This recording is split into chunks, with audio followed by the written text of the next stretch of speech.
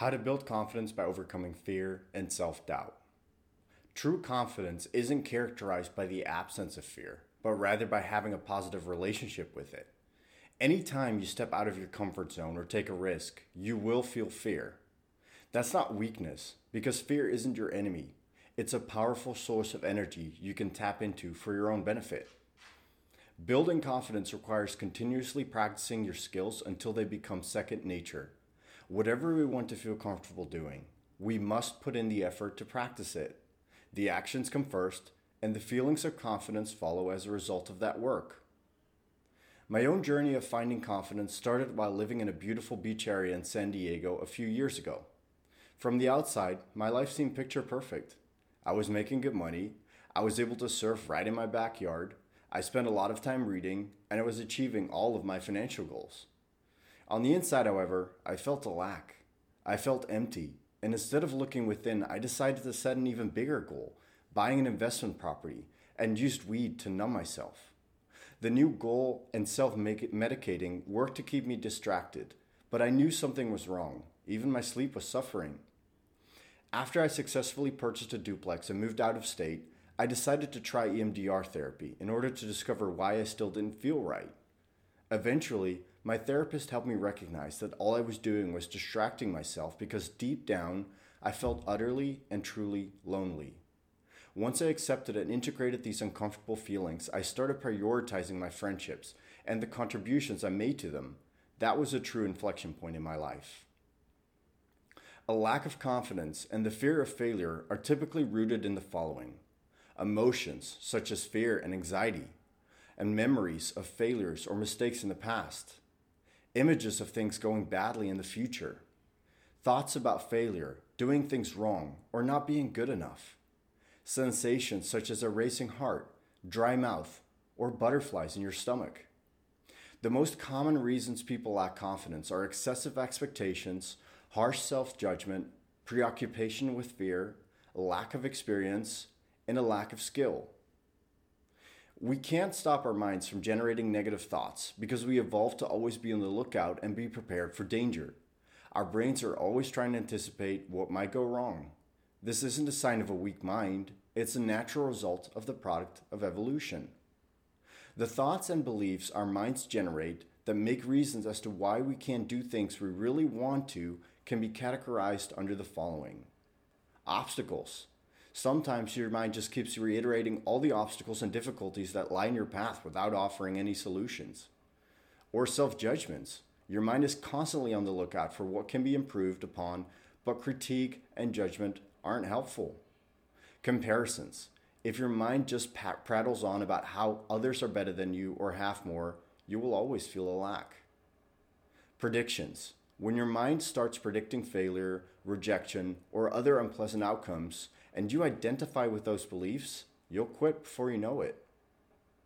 Most books and courses in self-development place a major emphasis on setting goals. However, clarifying your values first is essential if you want to achieve your goals. Values give you the inspiration and motivation to persist during times of hardship, and they keep you on track. If you pursue goals that aren't aligned with your values, it will lead to disappointment in the end. The society we live in defines success in terms of achieving certain goals, such as fame, wealth, status, and respect, a big house, a fancy car, a large salary. If you identify with this standard of success, you set yourself up for unnecessary suffering because you will always be striving to reach the next goal. The illusion of, when I achieve this or that goal, then I will be successful, leads to numerous problems. First, there's no guarantee you will achieve your goal. Second, even if you achieve your goal, it will not give you lasting happiness. Third, identifying with this belief will put you under a great deal of pressure because you have to keep achieving. If you don't, you're a has-been, a failure, or a loser. True success is being exactly who you are by living in alignment with your values. This doesn't mean giving up on your goals. It means you use your values to set your goals. There is tremendous amount of energy within our fears. The flight or fight response evolved over millions of years to prepare our bodies for action. But you have to build a positive relationship with fear to make use of it. Don't fight your fear. Allow it, befriend it, and channel it. Successful athletes, Business people and stage performers do this by viewing their fears as being pumped or amped rather than afraid. To put your fears to good use, create a daring adventure.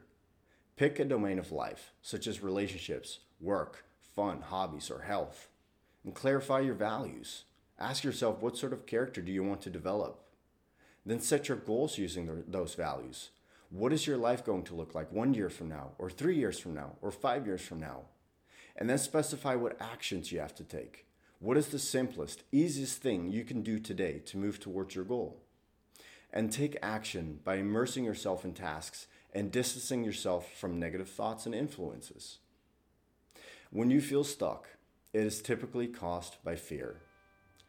Fear is an acronym, and the first letter stands for fusion.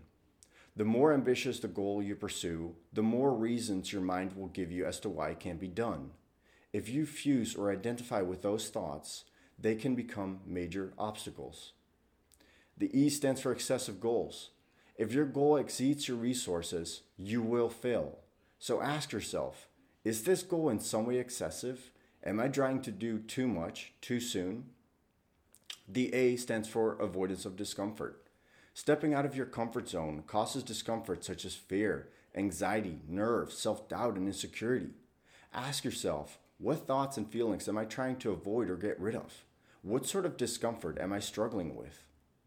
The R stands for remoteness from values. Your values provide the motivation to step out of your comfort zone and to do something that's likely to bring up uncomfortable thoughts and feelings. Ask yourself, what values am I forgetting, neglecting, or acting inconsistently with? Now, the solution to fear is another acronym called DARE. D stands for diffusion. Once you know what thoughts are hooking you, you can notice them, name them, and neutralize them. Engage fully in what you're doing and let thoughts come and go like passing cars. Acceptance of discomfort. There is no such thing as a pain-free life, but you do have a choice about the type of pain you experience. You can choose the pain of stagnation, or you can choose the pain of growth. The R stands for realistic goals. If your goals exceed your resources, then you have two options. One option is to temporarily put your goal on hold until you've gained the necessary resources. Once you have those necessary resources, you can return to the original goal. The second option is to scale down the goal to fit the resources available. Ask yourself, what is the smallest, simplest, and easiest step I can take in the next 24 hours that will take me 1 inch closer to my goal? The E stands for embracing values. What matters to you in the big picture? What sort of life do you want to live? Get in touch with those values, reflect on them, and let them guide you. When the going gets tough, remind yourself what you're standing for.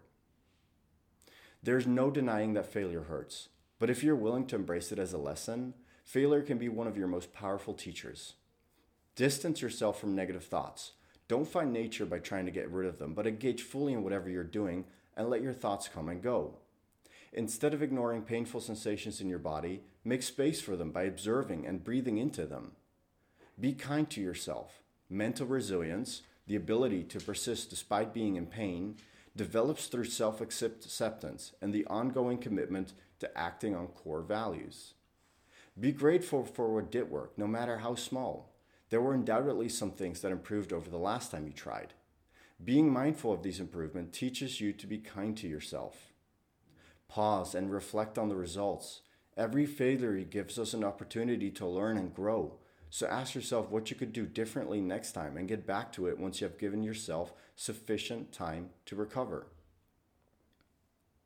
No matter how negative, unhelpful, or painful your thoughts are, they will not create worry if you diffuse from them. The more you identify with negative thoughts, the more you lose contact with the world around you. Now here's what you can do to get more awareness. Grow awareness about what worrying is and how identifying with your thoughts increases feeling disconnected. Then identify the cost of worrying, such as missing out on life and not being in the present. Then distance yourself from reasons to worry. Worrying increases procrastination, impairs action, and brings about a state of stress and anxiety. Finally, distinguish worry from taking care of your problems. Identifying with negative thoughts will not help you take effective action.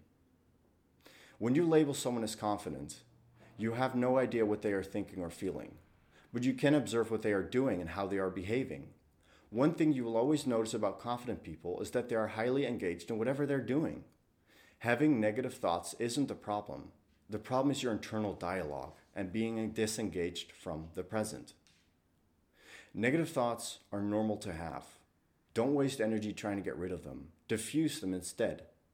Diffusing enables you to take effective action and fully engage in whatever you're doing.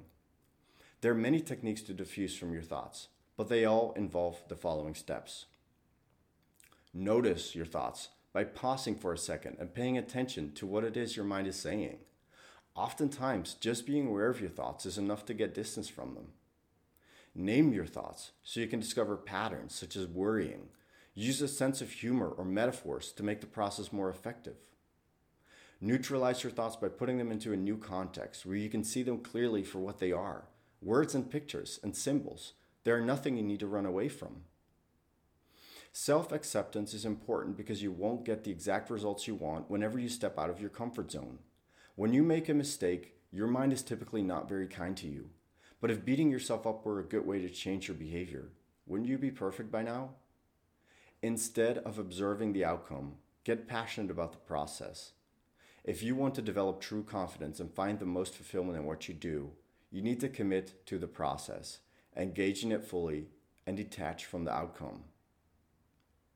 There are two modes of responding to painful emotions: autopilot and avoidance. In autopilot mode, you're at the mercy of your emotions. You aren't mindful of what you're doing, and you aren't in touch with your values. In avoidance mode, you do whatever you can to get rid of or avoid unpleasant feelings. Common tactics include distraction, isolation, and substance use. The solutions to autopilot and avoidance are engagement and expansion. Engagement is being fully conscious, living in the present, and being fully connected to whatever you're doing. It is the direct opposite of autopilot. Expansion is the opposite of avoidance. Rather than trying to get rid of negative feelings, you open up and accommodate them. The more space you can give those unpleasant feelings, the smaller their impact and influence on your life. A quick word on motivation. Having no motivation is literally quite impossible. Every action you take has some underlying motivation, even if you're not consciously aware of it. Motivation isn't some magic pill that gives you the power to do whatever you want. It's simply the desire to do it. Most of us confuse motivation with feeling good about something during times of excitement and inspiration. But this view pulls you back into the trap of trying to get the right feelings before taking action. The key to performing at your best is total engagement in the task at hand without identifying with negative thought. The more you take action of confidence, the more you can rely on yourself to step out of your comfort zone and learn from your failures. And as a result, the more your performance improves. The better your performance, the more likely you are to feel confident. But if you wait to take action until you feel confident, you'll always be waiting.